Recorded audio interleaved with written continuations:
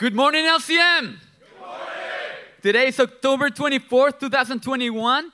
And guess what? Today is going to be exciting, exponential, empowering. Our Father has been doing amazing things in our body as we are arranged into His army of powerful arrows aimed at advancing His kingdom. The unity that God is building is ultimately going to undo the unsuccessful, undermining, universal plan of the enemy. Amen. We are experiencing shalom like never before. Can you attest to that? Yes. And we are proud to say that we will be building on the unity themes today. Amen. Church, while the pastors are away, the congregation does not play.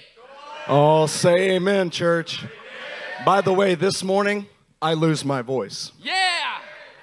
You have been persistent in your pursuit of powerful shalom, and we are proud to be a part of this body. In every way, this church is showing itself to be led by God's hand, lavished by His revelation, and luminous with the brilliant light of God. We have been blessed by teachings like Sunday's message, Pride Wars. We have been built up by Wednesday's message, Dig Down, Build Up. And you have been bolstered by Saturday's teaching, Perfect Harmony. Church, in every way, we have not been assuaged to allocate to the asinine aspirations that the enemy wants us to. In every way, while the bulk of the leadership of this body has been uniting with other churches, we have watched you show the genuineness of your faith as it's being proven in what you do in the absence of the bulk of our leadership. We are proud to be a part of this body. This morning, we feel free to fully focus on what the Fathers foretold.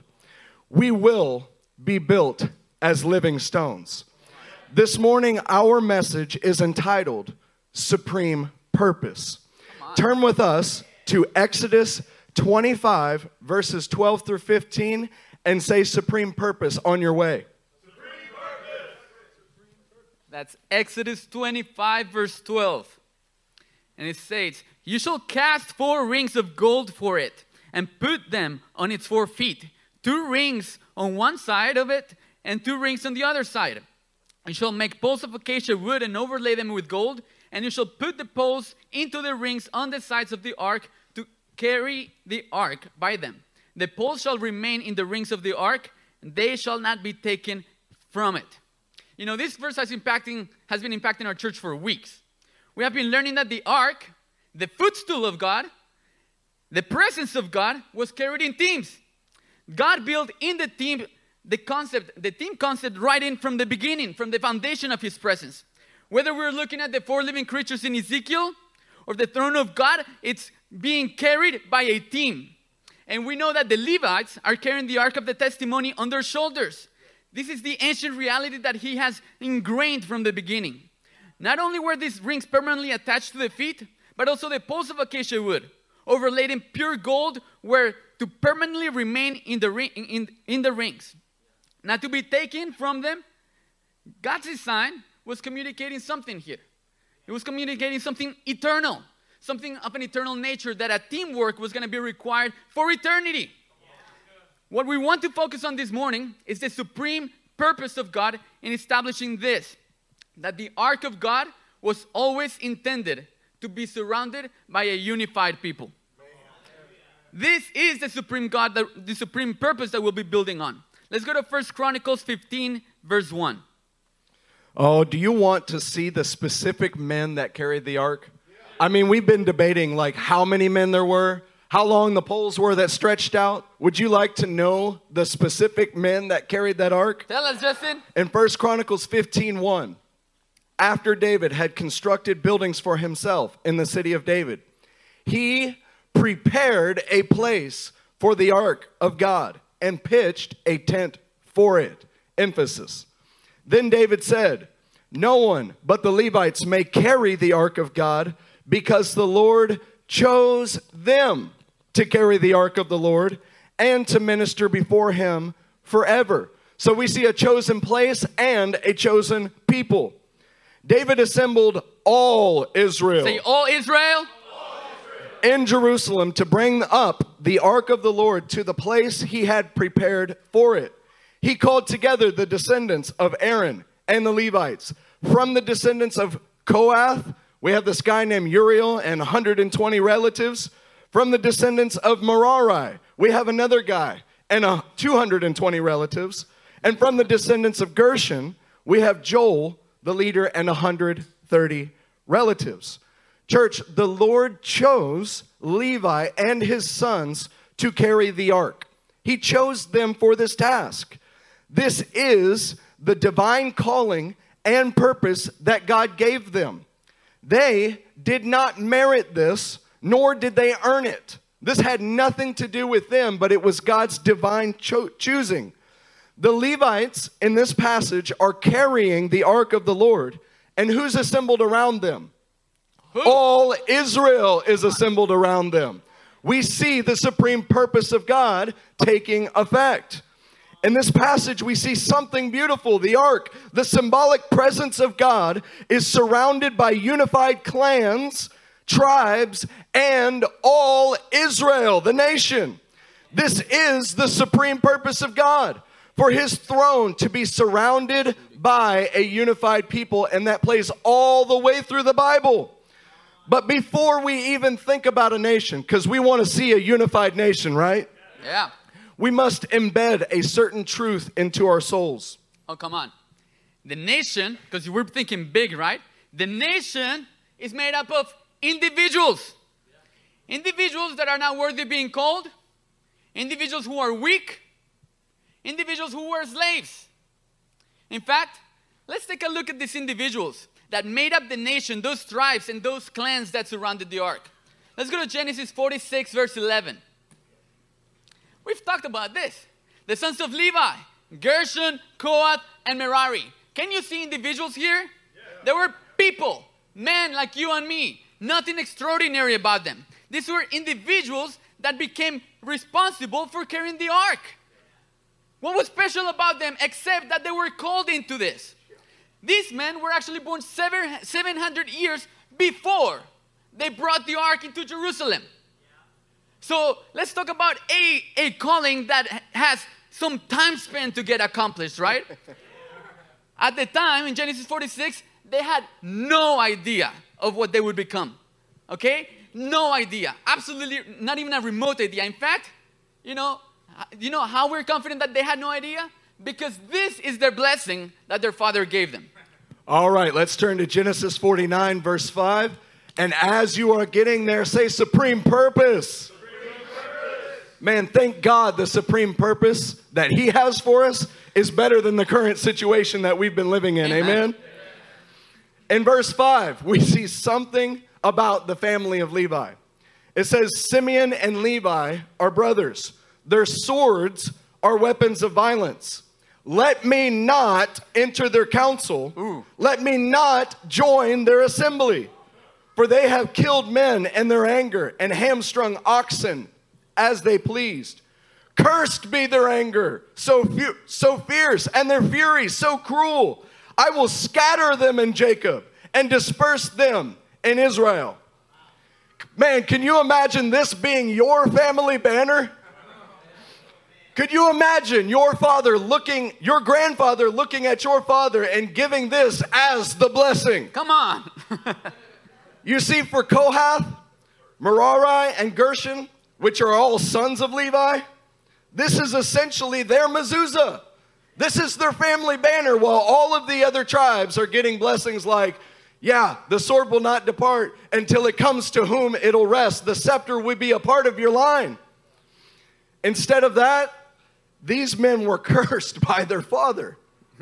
Their father did not want to enter in to their assembly. Think about situations, right? Think about victimhood, right? What is amazing about these men is that they did not stay there as individuals. These grandsons did not stay within that blessing. They could have felt insecure. They could have felt jealous about the other tribes around them. They could have been disenfranchised with the blessing that their father gave them and the whole house of Jacob. But they didn't stay there. Ultimately, they participated in the supreme purpose of God because they grew past this. They grew past this, and that's what was special about the sons of Levi. They personally outgrew their circumstances and never became victims. You know, in Exodus 32, the passage in which they are called, they abandoned everything in pursuit of God and His purpose. When Moses said, who is for the Lord? That's when Levi not only said, me, we are, okay, but they also took action. Yeah. Moses said, who is for the Lord? And what does LCM say? We are. Okay, they decided to make this the overall objective, to make God their overall objective. They considered that the goal of God was higher than their present circumstances. Remember, they were cursed with no hope, but they sought to work for the purposes of God. Because of this, they did not sever shalom between themselves and the Lord. They actually severed shalom with anything that opposed against their shalom with God. I'm sure they were attacked by the undermining attempts of the enemy when they're their individual souls, right? That you know, they're kind of having this dilemma in their hearts, but they chose to focus on the goal, who is God, and they went on the attack. And this is what we as individuals must do. If you want to be in the service of God, in the service of the ark, this is what we must do. We're not pursuing a function. You get that? We're not pursuing a function. We're pursuing God Himself. We unify around God's purpose, and what happens then is that He gives us a function. As we move forward, you will begin to see how individuals like Kohath, Merari, and Gershon grew past their petty insecurities and were built around the ark of God. All right, we have a slide for you from Numbers 4, 133. And I can't even begin to tell you what color that is. But what we are seeing is that these men did not elevate their own purpose over God's supreme purpose.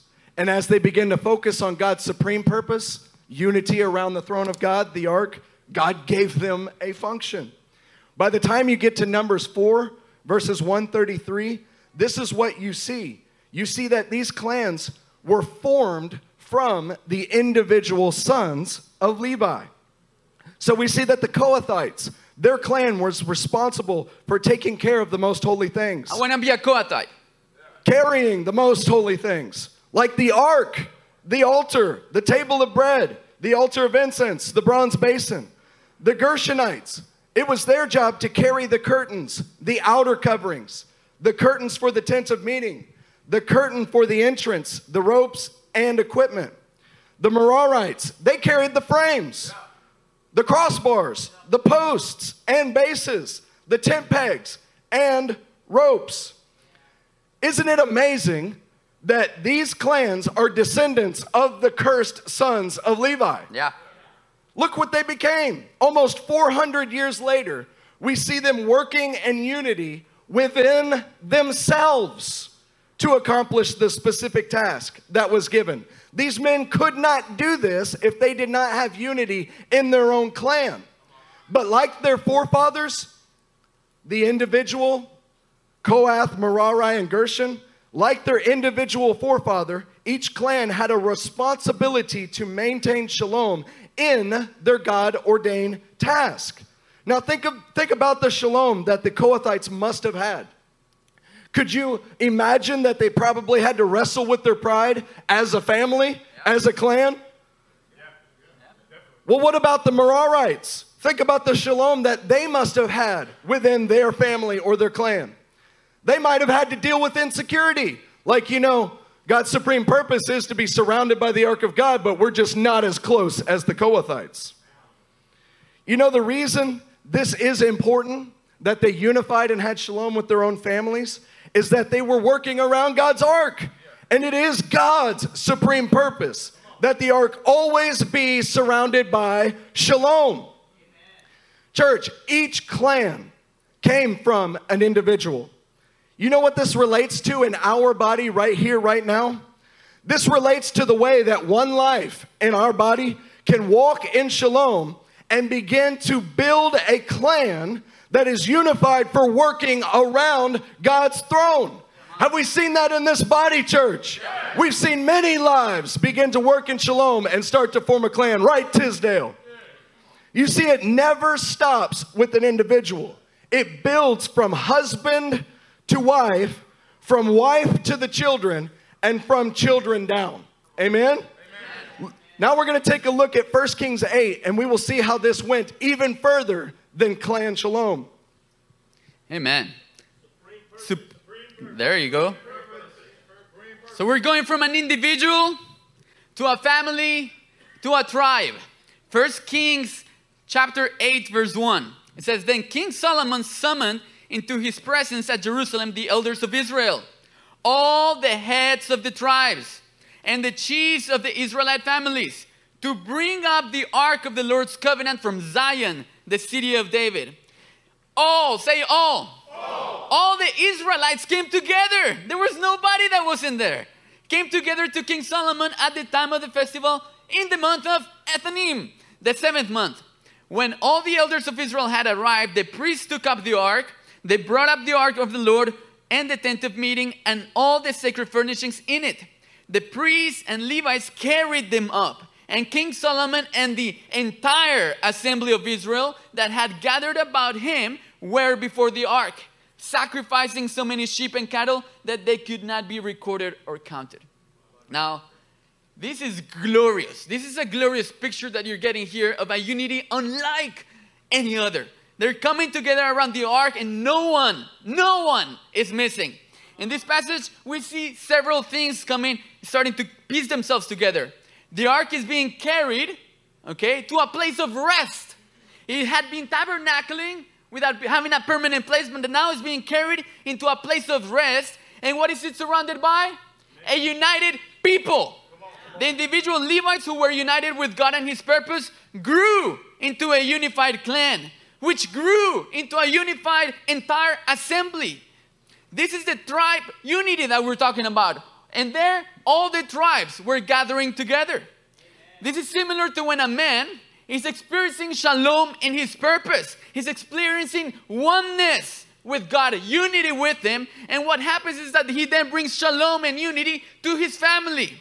And then his household, his family begins to unify around other families. And this grows exponentially into a unity, an assembly that's united around His presence. Church, this is the supreme purpose. This is the ultimate goal. And this is what we are growing into. Oh, but just wait. There's more. Come on. Man, does tribe unity just excite you? Like when the Molochs are getting together with the Hulls and they're building tribe unity. It grows into something. Ezekiel 37 verse 26 says, I will make a covenant of peace with them. It will be an everlasting covenant. I will establish them and increase their numbers. I will put my sanctuary among them forever. My dwelling place will be with them. I will be their God, and they will be my people. Then the nations will know that I, the Lord, make Israel holy, when my sanctuary is among them forever. Look, at this point, we see the ark, the sanctuary, almost reaching its goal. God's supreme purpose is to be surrounded by a unified nation. It started with men like Merari, and then it moved into their clan. Then it spread through the tribes, and eventually it reaches the entire nation, this shalom around the ark. You know, this is just like in our church. When individuals who are in the shalom of God began to build that shalom in their clan, building it into their wives and children, and then building unity amongst the other tribes, other households, and then eventually reaching the point where the entire church and our one association is unified around God's throne. Man, that's glorious, isn't it? But I want you to look at verse 28 again. Then the nations will know that I, the Lord, make Israel holy, when my sanctuary is among them forever. You see, when this happens, other nations begin to take notice, church. Come on. But wait, there's more. All right, let's go to Zechariah chapter 14, verse 16. Oh man, we're talking about now nations gathering, right? Then the survivors from all the nations that have attacked Jerusalem. We're talking about enemies. The nations that have attacked Jerusalem would go up year after year to play around. To worship the King, the Lord Almighty, and to celebrate the festival of Sukkot. Okay, this supreme purpose is that nations now come and surround his throne. When the nation, his nation, is unified around the ark, you know what happens? It causes other nations to take notice.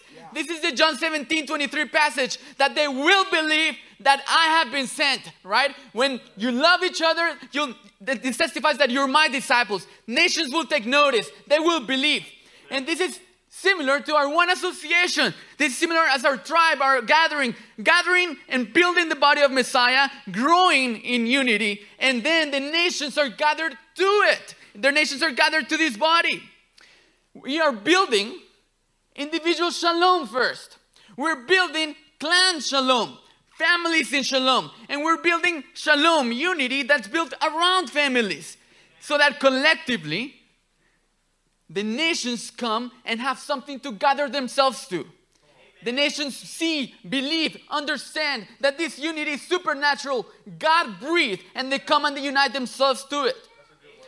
This is a glorious goal. Amen. This is the ever-expanding kingdom of God. This is what we burn and die for.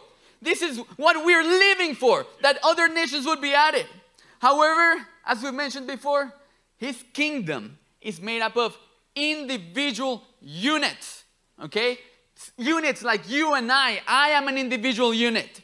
They're made of individual units, but the purpose is for nations. The grandiose purpose is for nations to be gathered around his throne.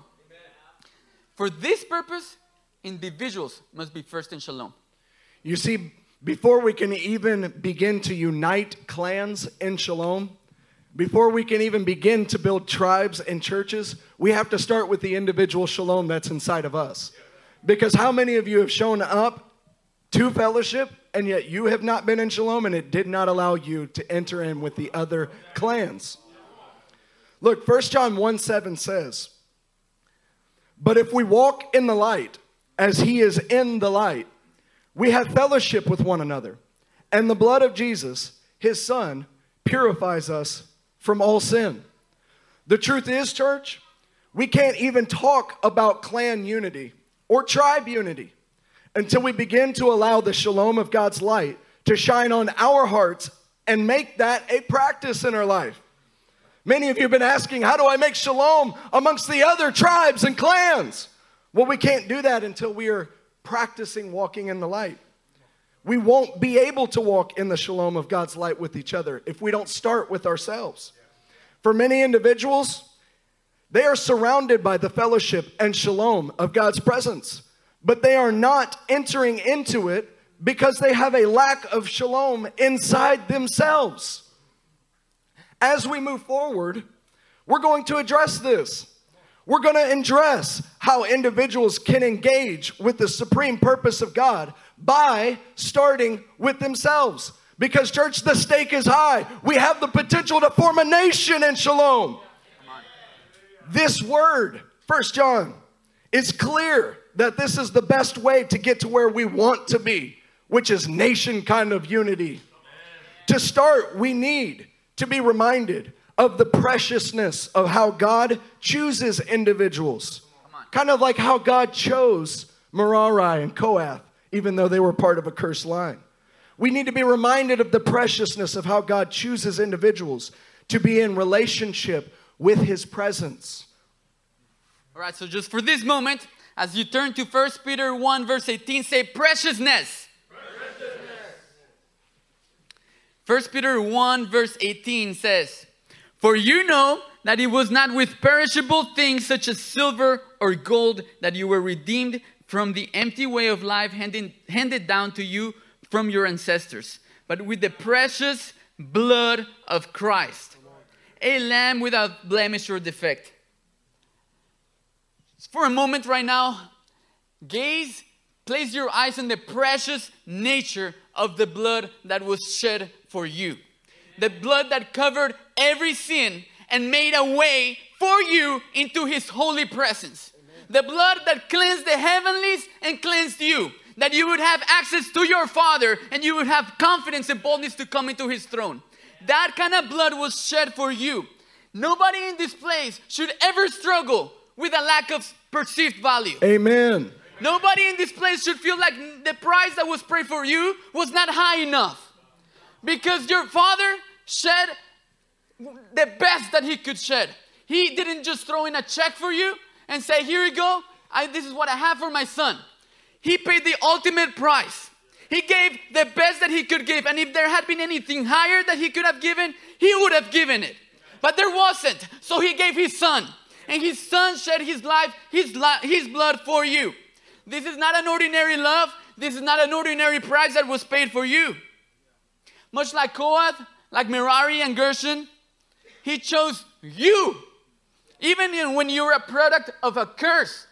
Even when you were a product of slavery. He chose you.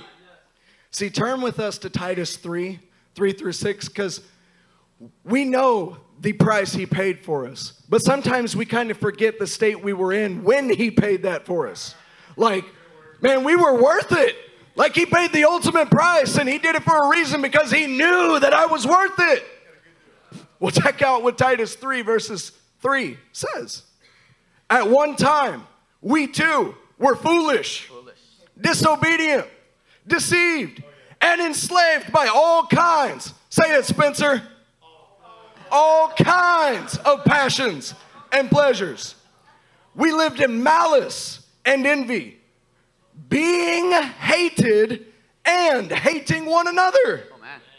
But when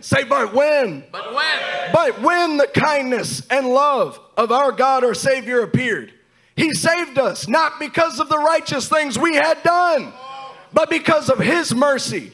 He saved us through the washing of rebirth and renewal by the Holy Spirit, whom he poured out on us generously. Hallelujah. Through Jesus Christ our Savior, so that having been justified by his grace, we might become heirs, having the hope of eternal life.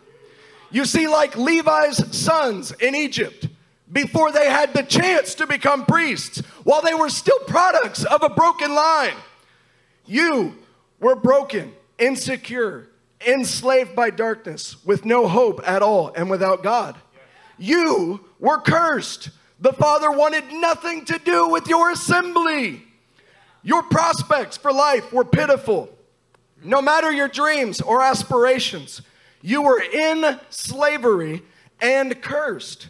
You were a broken jar of clay. And this is who you were before he called you. Come on. Man, and so he called you, he chose you. He did not have to, you know that? No, nobody begged him to, nobody bribed him to. He actually wanted to. He called you as an individual. He looked upon you and said, hey, here's my son. Hey, I call you Nick Rosales. Come to me. He called you as an individual. In fact, the scriptures indicate that he knew you before you were formed. Actually, he formed you. Okay?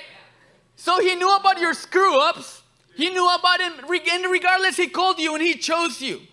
You know, when he chose any individual, or the Apostle John, or any individual by that matter, he was making a proposition to a specific individual. This is beautiful, isn't it? This settled my soul when he called me. It's like, me? Are you serious? Like, are you calling me?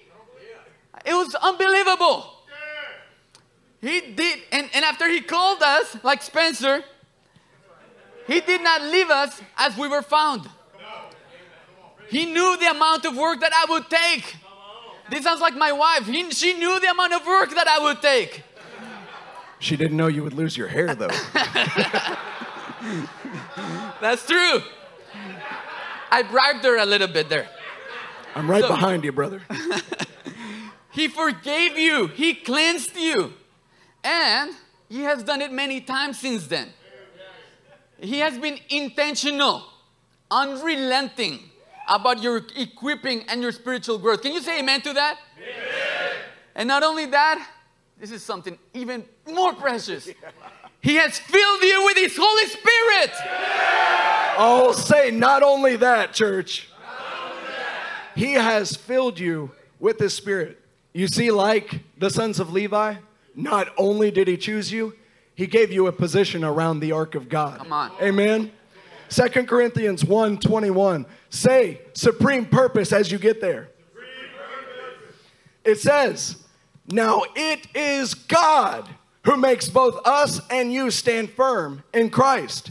He anointed us, set His seal of ownership on us, and put His Spirit in our hearts as a deposit guaranteeing what is to come.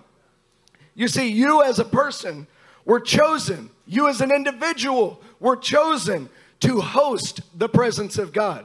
You were called to carry the ark like the sons of Levi, but you are also called to have the ark inside of you. In fact, John 1:14 in the Young's literal translation says that He came and physically tabernacled amongst us. He tabernacled. But having ascended into heaven, He did not leave us as orphans. Indeed, the same Spirit that was in Jesus came and made His dwelling in us. We are like Levi carrying the ark because the ark is in us. That means in the Holy Spirit, as His kingdom is established in our lives, righteousness, peace, and joy entered your lives and is entering your lives now. And you are called to carry that like the house and sons of Levi. That is a privilege that we have been blessed with. How many people do you know do not walk in this privilege? And yet you have it on your shoulders.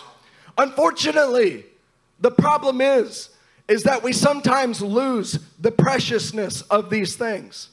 Have you seen at times in the Bible where the men carrying the ark lost the preciousness of carrying those things? As that happens, God's supreme purpose fades and other things begin to weigh us down. All right, let's go to Ephesians 4:30. As you're getting there, think about the preciousness of this Holy Spirit inside of you. What must you do if this is being poured inside of you? Verse 30, Ephesians 4 verse 30 says, and do not grieve the Holy Spirit of God, with whom you were sealed for the day of redemption. Get rid of all bitterness, rage and anger, brawling and slander, along with every form of malice. See, if you consider this presence, if you really consider this presence as worthy, as valuable, as precious, then the next thing that you need to do is guard it. This is a treasure that we need to get a hold of how precious it is. And we have to make every effort to guard it and protect it. I mean, I'm going to ask you a question. Do you really value it? Yes. Do you really value it? Yes. Because if you do, you will protect it all day long. You would protect it at every minute of your life. This is what would be in your mind and what would be in your heart. This is what you would be watching after. That this presence is not grieved. That this presence is actually incrementally increased, exponentially increased. Amen. You think, like this passage says, that you may have a reason to harbor things like bitterness, rage, anger, brawling, slander. Somebody did you wrong and you think you may have a reason to harbor them. But these are enemies that come in disguise to grieve, to quench the Holy Spirit that's inside of you. They come and infiltrate His people and they defile the tabernacle that He is inhabiting. Ultimately, they grieve the ark that we consider precious, that made us alive, that give us the thoughts of God, that allows us to be reunited with Him. Ultimately, they drive out the presence from our lives. See, what happens is we lose the preciousness of what we're carrying it. And so we leave it on the ground for Philistines just to take away. We have to guard this precious thing that's been given us. If we start to focus on our purpose instead of God's supreme purpose, well, that is allowing Philistines to come and take the ark that you're supposed to be guarding. I want you to put yourself in the place of the sons of Levi for a brief moment. In a situation that might seem insignificant and ignoble. Anybody ever felt like you're in that kind of situation? Yeah. You might find yourself struggling to maintain the weight of the supreme purpose of God, guarding it, getting rid of things that grieve the presence of God, like Philistines coming and taking that away. Like, have you ever found yourself valuing your calling or your function more than his presence in your life? Have you ever just woken up one day and like, why do I feel strange? It's because you've been thinking about your own value and your own function more than his supreme purpose. Wow. That would be putting your purpose above his supreme purpose. Or in other words, valuing your purpose over his. You see, it's all too easy for the sons of Levi to be constantly worried about their position in Israel because God's supreme purpose is not precious enough for them. We have to get rid of this, church. If we develop that mentality and lose the preciousness of the purpose, then we will have Philistines come and rob us, and it shows up in our lives as bitterness, rage, lack of self-control. Is your purpose, though, to ensure that his presence remains in you? Is it? Or have you found your daily pursuit and sole purpose to find your calling in life? Man, we have to get rid of this. These things grieve the presence of God. The sons of Levi were not seeking for a calling. And yet, when they chose to side with the Lord around the ark of God, they found a purpose. You see, your seeking of your own purpose is often the biggest enemy to God's supreme purpose being formed in your life. If we would lay down our desire for a position, purpose, function, God might surround you around the ark and begin to start building. Come on. You see, they found a place by the ark that no man gave them. This was a place that God ordained, and it was not by the will of man. They did not need to consult and say, hey, JJ, what do you think about my calling, man? Hey, Mararai, what do you think about what we're doing? We're carrying this. No, God ordained the position because they were not seeking their own. It was according to his supreme purpose. It's almost like no man can receive anything unless it is given to him from above. Okay? You know, the reality is that our insecurity rises up because, like my brother Justin was saying, we value function more than presence. We value ranking more than sonship. We prioritize our position and who we are in this big body, right? Instead of supreme purpose. When you value your position, you lose the purpose. Instead of being about your Father's business and purpose, we're looking for shoes to fill. What am I good at? What am I going to do? You know, how can I find myself valuable among this congregation?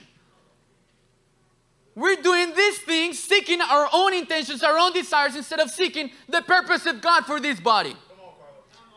You know, when you're seeking these things, these will not, it cannot bring about God's ultimate purpose, God's supreme purpose in our lives, God's supreme purpose in everybody's lives. This, you know what happens if we actually end up seeking our own purpose? We propagate our own desires. We propagate our own selfishness. You start contaminating the person next to you. They become just like you. Oh, I need to be looking for shoes to fill. Bitterness, like holding things against your brothers, sisters, your spouse, and not engaging in transparency, rises up. Rage and anger, like from not getting your way because you valued this position, you valued your way more than the God's purpose. Brawling, like tearing down others in word, deed, or in your heart even, instead of actually building them up. Slander becomes a thing of our body, like diminishing people behind their backs. Or in your own heart, you didn't say it, but you're thinking less of them. And every form of malice. These are the enemies that disguise themselves into our congregation when we do not have our eyes in the supreme purpose. See, the supreme purpose is always that individuals would grow into clans, that clans would unite with other clans and form tribes, that tribes would unite and form a nation like a church. But what happens is if we do not guard what we are carrying, if we do not guard God's supreme purpose in us, then all of these things like bitterness, rage, anger, they start to work their way in the same layered fashion. They start to work their way in between you and God, in between you and your wife, in between you and the other households in this body, in between you and the church at large. We need to get rid of this church. Come on. Pleasing your Father only is what must consume your mind and heart. His priorities and nothing else. Not ever grieving his presence in you, but actually aiming to make him proud. This is the path to becoming like the sons of Levi and conforming to the supreme purpose. 2 Corinthians 3:17 says, now the Lord is the Spirit, and where the Spirit of the Lord is, there is freedom. And we all, who with unveiled faces contemplate the Lord's glory, are being transformed into his image with ever increasing glory, which comes from the Lord, who is the Spirit. You see, indeed, we not only protect it, but we need to desire its increase in our life. We are not on the defensive, church. We are moving forward, and we are moving forward with determination. We want to see God's supreme purpose fulfilled and all the layers going, radiating shalom outward, instead of taking for granted his presence, which we've all done, haven't we? We need to contemplate the Lord's glory. With an unveiled face, we need to focus on becoming and beholding who he is. We need to make this our personal aim and focus, because there is nothing more dangerous than being surrounded by the ark and not beholding its glory. Come on. So, as you come with an unveiled face, all right? It's kind of like walking in the light. Nothing hinders his light to your face. Unveiled face, contemplate the Lord's glory. What happens? The result of this is transformation. You are being transformed. Transformed not into something a little bit more glorious. You're being transformed into his image. You're being increased with ever increasing glory. We can't be content with the measure of glory that you have today. You know why? Because the word says that you have to be continually transformed in ever increasing glory. Amen. So this is not just about guarding and valuing. You do those things, but you grow in it. You pursue it. You seek after it. You contemplate his glory to a point where his increasing, ever increasing glory becomes a thing of your day, of your daily path, of your everything that you do. You're increasing in his glory, and you're becoming more like him. Hunger for more of your presence, for more of his presence. Hunger for his ark. Hunger in contemplation of his ark will cause this in a individual. If you're desiring to be more like him, but you're not looking to him, you're looking in the wrong place. You desire to be a better husband? Well, go to the one that will teach you how to be a perfect husband. You desire to be a better son or a better brother? Well, you need to look and contemplate into his face and be transformed into who he is. Man, that's a good word in and of itself, isn't it? Fix your eyes on Jesus and you will become these things. You know, I know some of you are asking, if we're building unity in our congregation, why are these guys focusing so much on our own personal pursuit? The truth is, we're really not, if you're listening. We're focusing so much on the individual unit because this is the most crucial stage.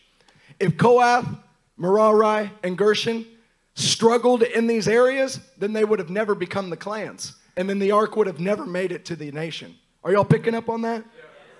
We're speaking about these things because the body is made up of parts and units. Because a house is made up of individual stones. You know what happens? You begin to unite sons and daughters whose priority is to host, guard, and increase his presence in them, and you will have a congregation that is united around doing the same thing. You see, these are not people who are seeking their own success. And we know you, church, are not seeking your own success. They are not looking to have function, rank, or position. They are like Matthias, that was with Jesus the entire time, but you never heard about him until the Lord appointed him to the task. They are like Stephen, who is full of wisdom and the Holy Spirit, yet had no function, and when given a function, it was the function to serve the body. Greek widows, more specifically. Yeah. These are individuals who are not tempted by alternate means of gratification. Their only focus in life is their Father's kingdom and supreme purpose. Come on. Our unity has a supreme purpose. Are you getting that from this message today? Yeah. And it is His presence among us. If this supreme purpose is not true in the individual unit, in the individual living stone, it will not be true when you put the stones together. It will not be true when the individual unites.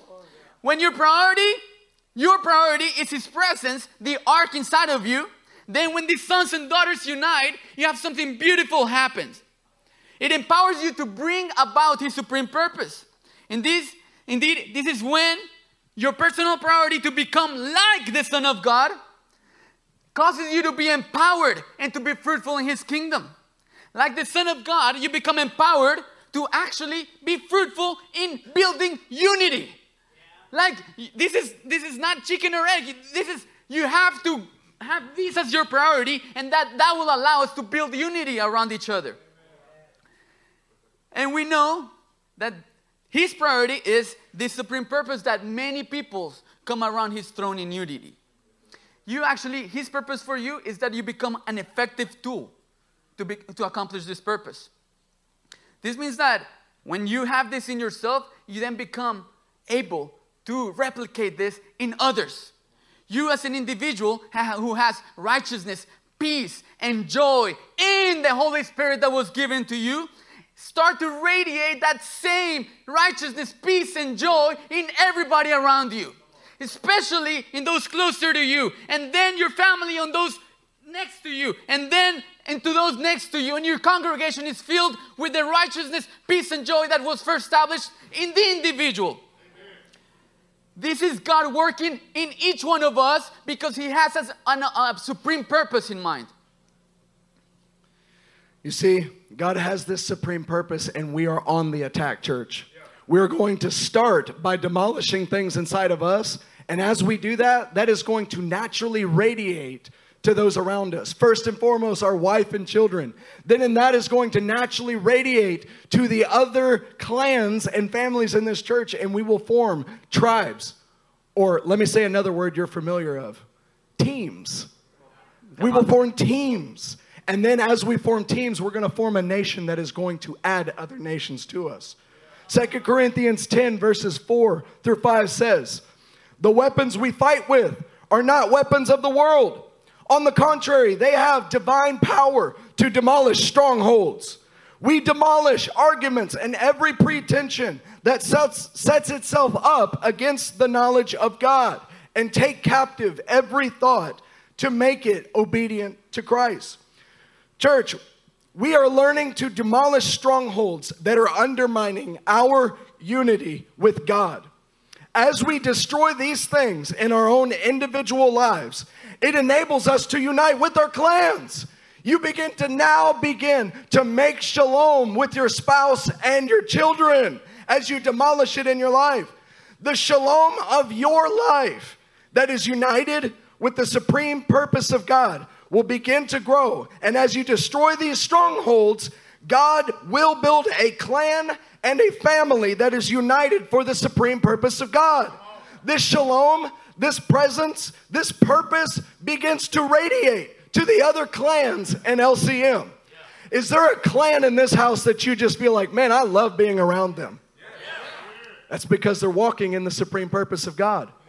You see, as you build this in your clan, other clans start to take notice and they want to be a part of it. And it starts to form tribes, teams. It starts to perform that kind of tribal unity in the supreme purpose of God. As teams, tribes, households unite in this purpose, we will form a united nation. Not the United Nations, a united nation surrounding the ark of God. Church, you have the power to do this. You have these weapons to demolish things. Nolan, you have this ability to do this. Keith Phillips, you have this ability to build this shalom. Linton, you got this ability, man. Steve Thomas, you have this ability to start with yourself and radiate the supreme purpose of God. Adam Cora has the ability. Paul Makowick has the ability. Adullam has the ability. These are things God has already given us. These weapons to demolish strongholds and build his supreme purpose. The supreme purpose of God is to have many people united around his throne. It starts with individuals and it works its way through all the layers of God's kingdom. Okay, so let's go to Isaiah 66 verse 1. Man, God is going to ask us a question in this verse. He's saying, this is what the Lord says. Heaven is my throne and the earth is my footstool. Where is the house you will build for me? Where will my resting place be? This is the question that he's asking us. Where will this resting place be? He's looking to have a place, a resting place, a permanent place among us. His supreme purpose was foreshadowed with the temple. It was foreshadowed with the tabernacle and the temple. Finally, with the ark having come to have rest in the temple. And the temple being surrounded by a unified people. But ultimately, what is the house that you would build? What can you build to him if he has everything is his? What can you build for him? The house is actually built by him. You don't get to build the house. He builds the house. You are the living stones.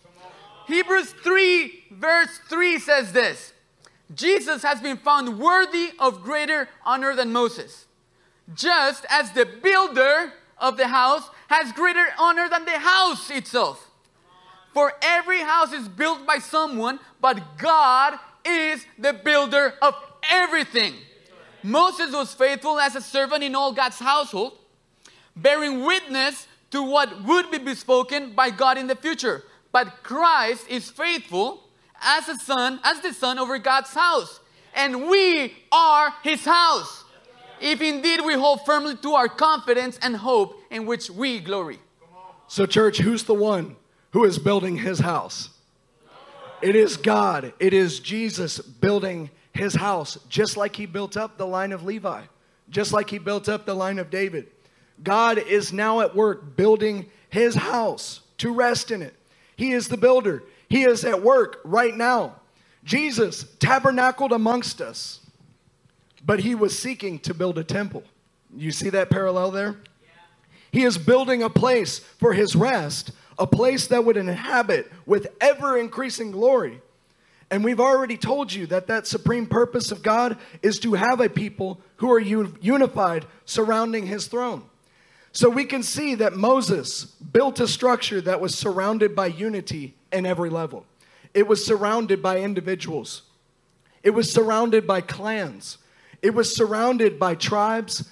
And eventually that grew into being surrounded by a unified nation or nations.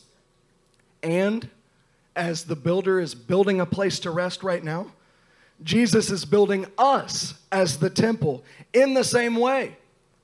We are the temple for his presence to rest. He is building up our individuals in this house. He is building up strong individuals to walk in the shalom of God. And in turn, he's building up strong families and marriages and generations. That's the clan level kind of shalom. And out of that, he is building up teams in this house. That is the tribal level of shalom. And he is building up our church as one to be united with the other churches of the one association. That is national level unity. His supreme goal is being carried out by him and built by him. We've alluded to this verse entire morning. 1 Peter 2 says that we are the living stones being built into a spiritual house. Individual stones that are being perfected are being then placed in perfect unity. Amen. You are not the builder, but you know what you can do? You can yield to the builder. Yeah. You know, you do have a responsibility, and it is to align with his purpose for him to build the house. You do have an ability, and that is to reject that building work. But that's not what we're going to do. We want to yield to our builder. We want to yield to our Father. You as a living stone can take your place in the house. As we move to a close, we want to encourage you that as you grow as an individual, God will strengthen every part of your area that needs to be in unity. Like your marriage, this is inevitable. Right, Justin? Right. You are focusing on His presence as you carry it, and what happens is that you and your wife end up carrying the presence, and it's not just you. Oh, come on. As you do that, then you grab more people that will carry the presence with you. Yeah. And you know what? Our builder, our Father is not stagnant. When He sent His Son, the rock cut with the stones, you know what happened to that mountain? It grew and it grew and it grew. He was not stagnant. He's looking for ever increasing glory. He's looking for a kingdom that will not stop. We will be a unified church with other churches, and nations will be added to our number. So this begs the question, and so many of you have been asking this question this week: how can I be more united in God's supreme purpose? How can I be unifying with teams? How can I make teams? How can I start with Shalom in my clan? How do I do it? It begs a question in light of God's supreme purpose. How do I make that happen? And we've already told you that your place is to start with yourself. But where? How? How do you start with yourself in light of God's supreme purpose? I want to share with you that God had a solution for the nation of Israel. God had a way for them to achieve the supreme goal of God, which is His throne being surrounded by unified peoples. Would you like to see that solution? Yes. It comes from Isaiah 32, verses 14 through 18. It says, "The fortress will be abandoned, the noisy city deserted. Citadel and watchtower will become a wasteland forever. The delight of donkeys, a pasture for flocks." What God is doing in Israel is He's saying, I will put an end to your current situation. I will put you in these situations. I will put you in an abandoned place. I will put you in a wasteland. He will abandon, desert, and make your situation a wasteland. God will do that because He has a supreme purpose in it. Look at verse 15. Till the Spirit is poured out on us from on high, and the desert becomes a fertile field, and the fertile field seems like a forest. Oh, come on, church. He will make your situation like a desert until the Spirit is poured out. He wants to make your life like a fertile field and a forest of righteousness. But first, He has to make it like an abandoned desert. And it's precisely because Israel does not have the ability to do this on their own. But when God makes it a wasteland and then pours out His Spirit on it, it shows that He is the one building the house according to His supreme purpose. Verse 16 says, the Lord's justice will dwell in the desert. His righteousness live in the fertile field. Say it with me, church. It will. It will. It will dwell in your desert areas of unity because God's supreme purpose is at work in you. Verse 17 and 18. The fruit of that righteousness will be shalom. Its effect will be quietness and confidence forever. My people will live in shalom-full dwelling places, in secure homes, and in undisturbed places of rest. You see, the fruit of the Spirit in your life, the fruit of the ark being set in your midst, will be shalom in your heart. It will be shalom in your clan. It will be shalom in the tribes that you are seeking to unite with. Amen. The question that we all have to come to is, what desert area do you have in your life? Does your marriage feel like a desert area? Are there areas with other members of this body that you just feel are a wasteland and you can't do anything about it? What level of shalom are you struggling with currently this morning? What area of God's supreme purpose that you feel like you cannot tackle and it is a desert to you? Are there areas that you do not have the ability to make shalom in? I'm going to give you an example. Husbands, you ever come home from work to your wife and you know what you need to do, but you just get home and you're tired. So you know that I must be in shalom with my wife, going through our Abigail traits and doing these things, but you just don't have the strength to do it. What areas in your life do you not have the ability to make shalom that seem like a wasteland, that seem deserted to you? The answer is you must cry out for the Spirit to fill that area of your life. If there are areas in your marriage, if there are areas in your parenting, if there are areas in clan, tribal unity that you are not being able to accomplish, that you want shalom but you just can't do it, you need the Spirit of God to be poured out on that area. I want to tell you how this personally worked through my life. I got to watch my best friends be ordained. Do you think there wasn't some part of me that was like, man, I don't know how I'll ever get to that? I got to watch so many of you come into this church and instantly start forming teams. And I'm like, man, this seems like a desert area in my life. You know what God did? He changed my attitude and focus from my purpose to His supreme purpose by making those areas in my life like a wasteland and causing me to see it. He made those areas evident to me. I saw that they were deserted. As I focused off of my purpose and onto His supreme purpose, I started to notice there's some areas in my marriage that's like a desert. There's some areas in my household between other clans, like the Barnetts and the Stevens, that are like a desert. There are some areas in unity with other tribes in this body that are like a desert for me. And there's definitely some areas in this entire nation of a church that are like a desert area. And as I noticed it, I began to cry out for the Spirit of God. In that moment of desperation where I felt like everything I was doing is worthless, y'all saw me, like I was doing was worthless and not according to His purpose, like I had no place around the ark, I cried out for the Spirit of God to fill it. And you know what happened?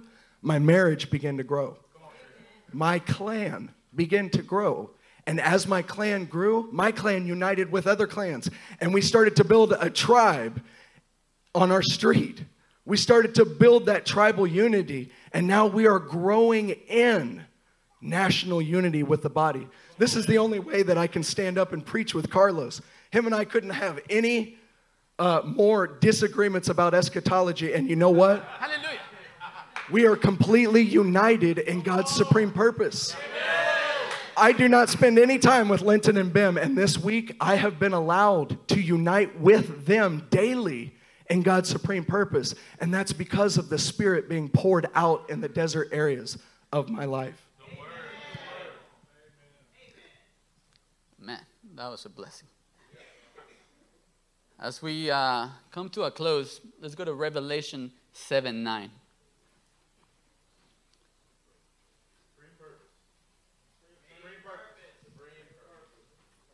After this, I looked, and there before me was a great multitude that no one could count, from every nation, tribe, people, language, standing before the throne and before the Lamb.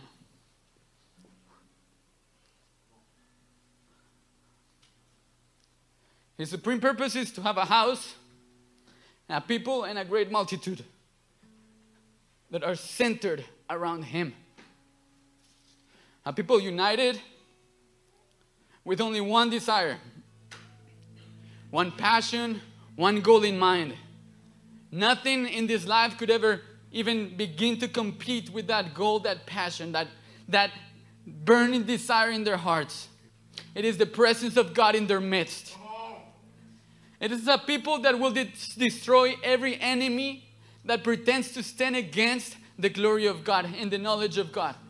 It is a people that will not be satisfied with a stagnant revelation of who He is.